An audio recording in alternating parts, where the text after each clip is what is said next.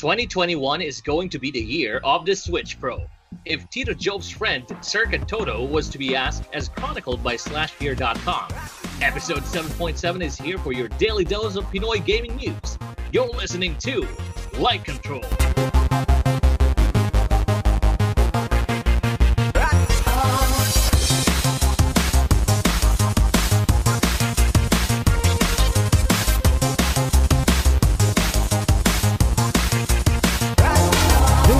From SlashGear.com, written by Eric Ament, will hype up Nintendo fans to 4K fidelity this year, 2021.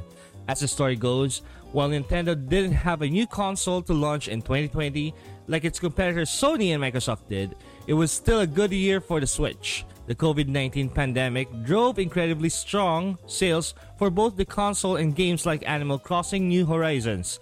And according to some analysts, Nintendo may be able to keep that momentum going into 2021. While several analysts are predicting that the Switch will still be the best-selling console in 2021, there are at least a couple who are also predicting that we'll see Nintendo launch the long-rumored Switch Pro this year. At this point, the Switch Pro has been rumored nearly as long as the standard Switch has been available, while early on those rumors were often paired with reports of a handheld-only Switch Lite. The Switch Lite is a console that eventually materialized, while the Switch Pro hasn't yet. In a games industry roundup encompassing 2021 predictions from a number of industry analysts, Canton Games' Dr. Serkan Toto predicts that we'll see Nintendo launch a, quote, beefed-up 4K device, unquote, during its next financial year. One thing to note is that even though games industry categorizes Toto's prediction as commentary on the Switch Pro, Toto himself refrains from calling the device the Switch Pro. Quote, yes, I know, unquote, Toto said, referencing the fact that he predicted we'd see a Switch Pro in 2020. Quote, I predict a beefed-up 4K device is coming during Nintendo's next financial year, and let it be said, Switch is just a word, unquote. Piers Harding Rolls from Ampere Analysis makes a similar prediction, telling Games Industry, quote, last year I was unconvinced that there would be a new flagship model Switch in 2020, but it makes more commercial sense to release an updated version in 2021. I currently have an updated version of Switch in my forecasts for 2021, unquote. Like Toto, Harding Rolls doesn't call this new console the Switch Pro. So, if you remember the guys yung sa intro, yes, Serkan Toto is my friend. And I met him from a startup school, like I guess 2014. And ever since, we've been in touch. We've been in touch ever since. And one time, we interviewed him in the Game Ako podcast, episode 15. And he predicted that an old franchise was coming back that year, and in 2017 na-announce yung Metroid 4. So that was really huge when we had that interview with Dr. Serkan Toto. So basically, Dr. Serkan Toto is like the premier analyst for Japanese gaming consoles, or basically Japanese gaming in general. So he does these predictions because he has a lot of snoops and scoops around Japan, and a lot of these Japanese companies also gets his advice, gets his consultation, and he gets a lot of money for just consultation and ganun. So basically, Serkan Toto is again predicting a Nintendo Switch Pro this year. So posible ba yung 4K na resolution for a Nintendo Switch Pro, knowing na the old Switch is barely, hanging there, rendering 1080p on dock mode? I think it's possible, knowing that how most consoles nowadays are just doing upscaling. So they can do that. They won't say na 4K yung native resolution niya, pero maaari na they can reach that with an upscaled mode, even in dock. But then again, we can let Nintendo surprise us. It's possible na they've come up with a solution, or new hardware, a beefed up CPU or SoC. Who knows, diba? Yeah. So possible naman siya, especially with how AMD is really racking up with everything right now. I was watching a video last night of the Atari VCS. The VCS.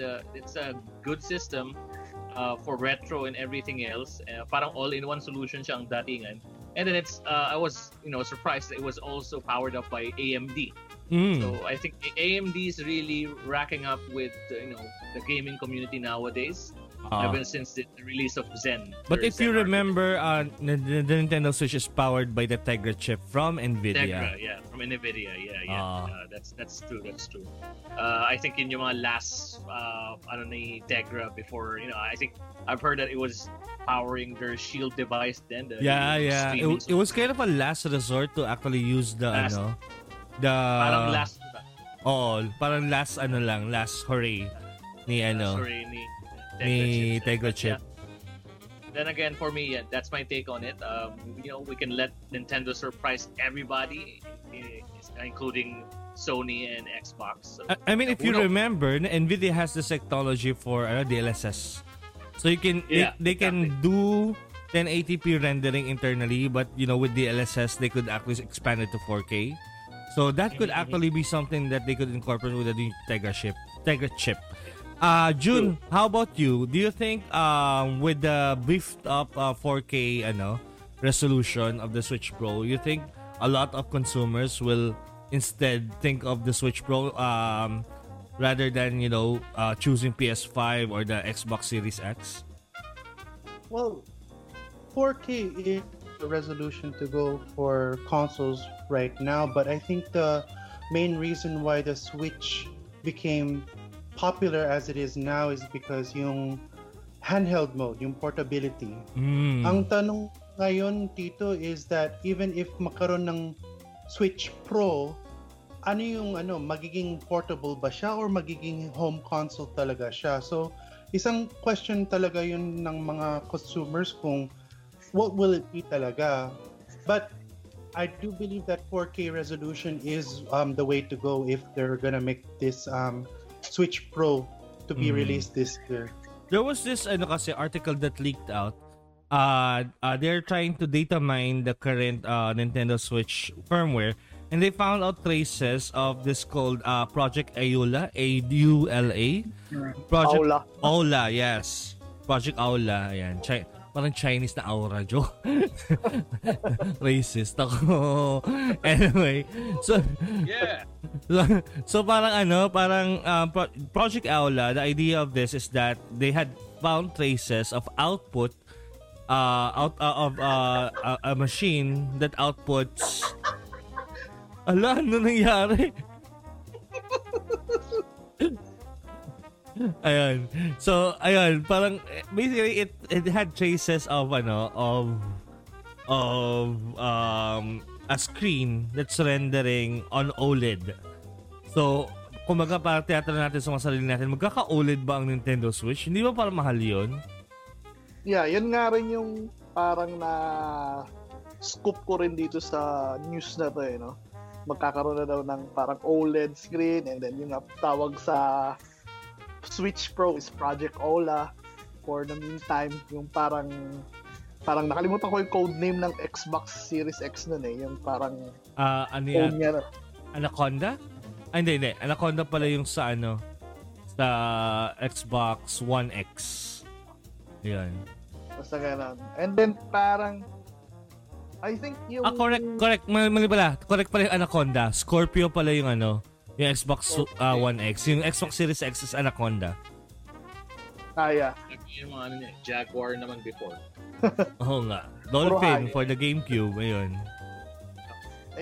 And then, going back, no? Parang yun nga yung nakuha ko rin na scoop, no? Pero kasi parang sa akin, yung pa pala, in addition, yung scoop na nakuha ko rin based on my own research, possible daw na parang dock daw yung nagpa-power dun sa 4K resolution instead of yung parang console niya mismo, yung LED na so nasa dock yung yung extension ng GPU, parang ganun. Parang ganun. 'Di ba yung ngayon parang ampaw lang yung dock natin. Ampaw. 'Di ba?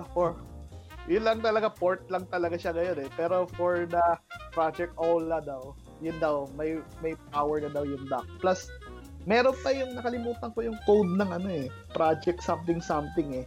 Parang katulad din ng sinabi ni June, kanina, meron parang magkakaroon na ng console lang. Box lang, oo. So, dalawa yung parang lalabas nila. Well, ano pa yun, nothing confirmed pa yun. Naku? Pero kasi, ang danger sa akin, paano kung may 4K, baka, ano ba yan, maglalabas daw sila ng exclusive game for the na 4K lang. I mean, Switch Pro lang. and Switch Pro lang ang makakaran, pero maa-out si Switch Lite. Oo. So, parang gano'n kasi danger na nakikita ko eh. Yeah, Well, pwede that's actually naman- true.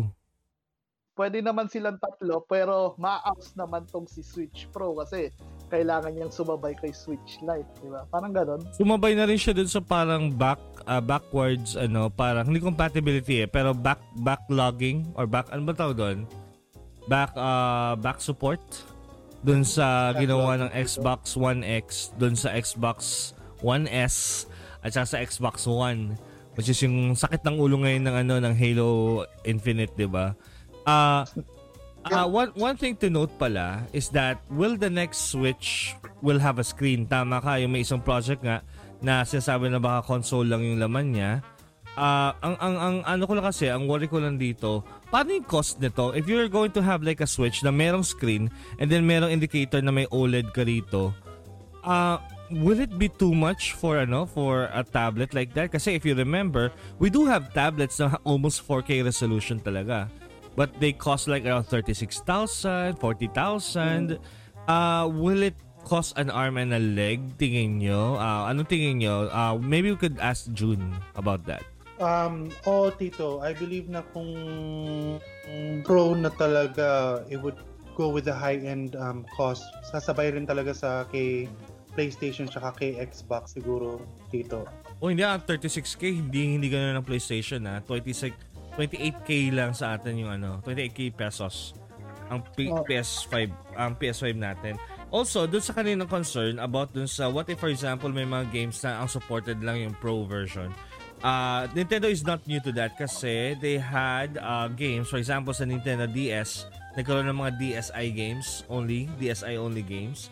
And sa 3DS, nagkaroon ng new 3DS games only like Xenoblade Chronicles, Minecraft, ano pa ba? May isa pa nakalimutan ko lang isa. So, medyo matandain na ako. Pero ayun. May mga gataga, hindi sila hindi sila luma sa hindi sila bago sa unsupporting older hardware. That's what they do That's how they roll. May tanong ako lang. Do you think it will boost up obviously yung mga sales ng Switch natin?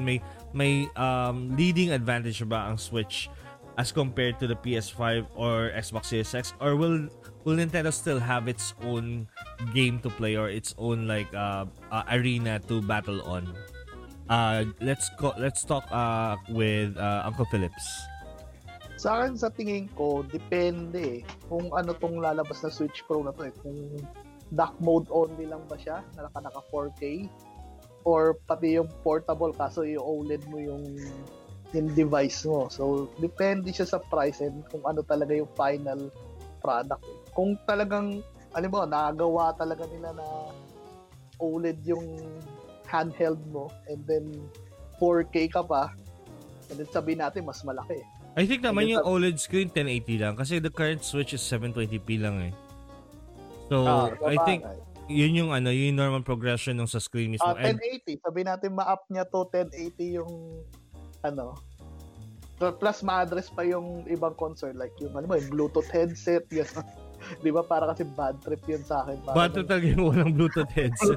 Ang dami-dami mobile phone na may Bluetooth Bluetooth, di ba? Yeah, pero we can say din kasi na they are chipping it out kasi syempre yung Tegra in the first place medyo mura na naman siya ng time na lumabas yung Switch. So I remember when the Switch launched, they are already on profit. So parang cash positive sila per every Switch that they sell. Hindi katulad before, I think sa Wii U, they were losing money while they were selling the Wii U nung sa launch. So ito sa kaso na to, if they're going to do Switch Pro tapos 1080p na na screen, I don't think malulugi sila kasi mura na lang 1080p na na screen on a 7-inch display. Not to mention, 'di ba, yung nagawa na yung Joy-Con. nagawa na yung I think it's still going to be the Tegra chip because according to some logs, it's still going to be the updated Tegra chip. But now that you mentioned about the dock having an extra juice to beef up the graphics, now it makes sense kasi yung nasa yung nasa logs kasi talagang yung ano lang yung Tegra lang. June, may tanong ako, if lumabas tong Pro na to, I know you don't have a Switch yet, right? Ay, hindi ba si June, si V. Si V pala, si V. V, I know you don't have a Switch yet, right? Yeah. Will you be enticed to buy the Switch Pro if this comes out this year? Actually, knowing the cheapskates person that I am, I would be more enticed to buy the original Switch if they would have a price cut after the Switch Pro comes out. Nah, they never do price cuts. They never do price cuts. Kahit sa Wii U nila, they never do price cuts. Yeah. Though my brother and I have been contemplating on getting a Switch. He actually wanted it because of the portability as well. And apparently, naunahan pa kami ni Uncle Philips. Because back then, pag bumibisita ako sa bahay nila, yung nakikilaro lang ako ng PS4 noon. And then I got my own PS4. So, it's gonna be a viable option for me probably to experience the first Switch first. But what I'm thinking is, you know how things are na, like when the PS5 came out, just relating this one, when the PS5 came out, parang it negated the option of buying a PS4 Pro na, di ba? Yeah, so exactly. Might as well, just add some little more and then get the latest one. Exactly. So kung ganun ang mangyayari with how the marketing of Nintendo will be, then I'd probably, go for the Switch Pro then, kung konti na lang yung magiging difference. So, yeah. And I also wanted to add, kanina, when you guys were talking about, how the dock would prove as the external power on, like, you know how laptop docks back in the days were yeah. Tinlug mo siya, maraming ports using Thunderbolt. Yeah. So I'm thinking, that's going to be a really viable option as well. Like, parang external GPU ang datingan, no? Exactly. Nandun yung juice niya. And then with DLSS and Nvidia, I got excited when you guys were talking about that a while ago. But you'll have that dependency from the dock though, lagi, kung sakali. Yeah, I know. But nevertheless, kasi kung hindi naman din high resolution yung display mo, it defeats the purpose of having a powerful graphics in anyways in the Switch Pro, diba? You might as well play that when docked and plugged in on a 4K display. Light Control is brought to you by ECPC. Don't complicate your first PC build. Chillax. Take it easy at ECPC. Rap Gears. Rap Gears is the only gaming gear company in the Philippines with dedicated gaming user interface research and development. You can get your gaming gears online by visiting their website at rap.ph or checking their Facebook page at facebook.com/rap.ph. Rap Gears. Kalidad, hisig, kasaninlan. And of course, Game Express. Game Express is the first and only game store in the Philippines that offers pre-orders with no deposit fees. No more waiting in line. The games you love will come straight to you. Free cash on delivery nationwide. Find them at Facebook by searching Game Express.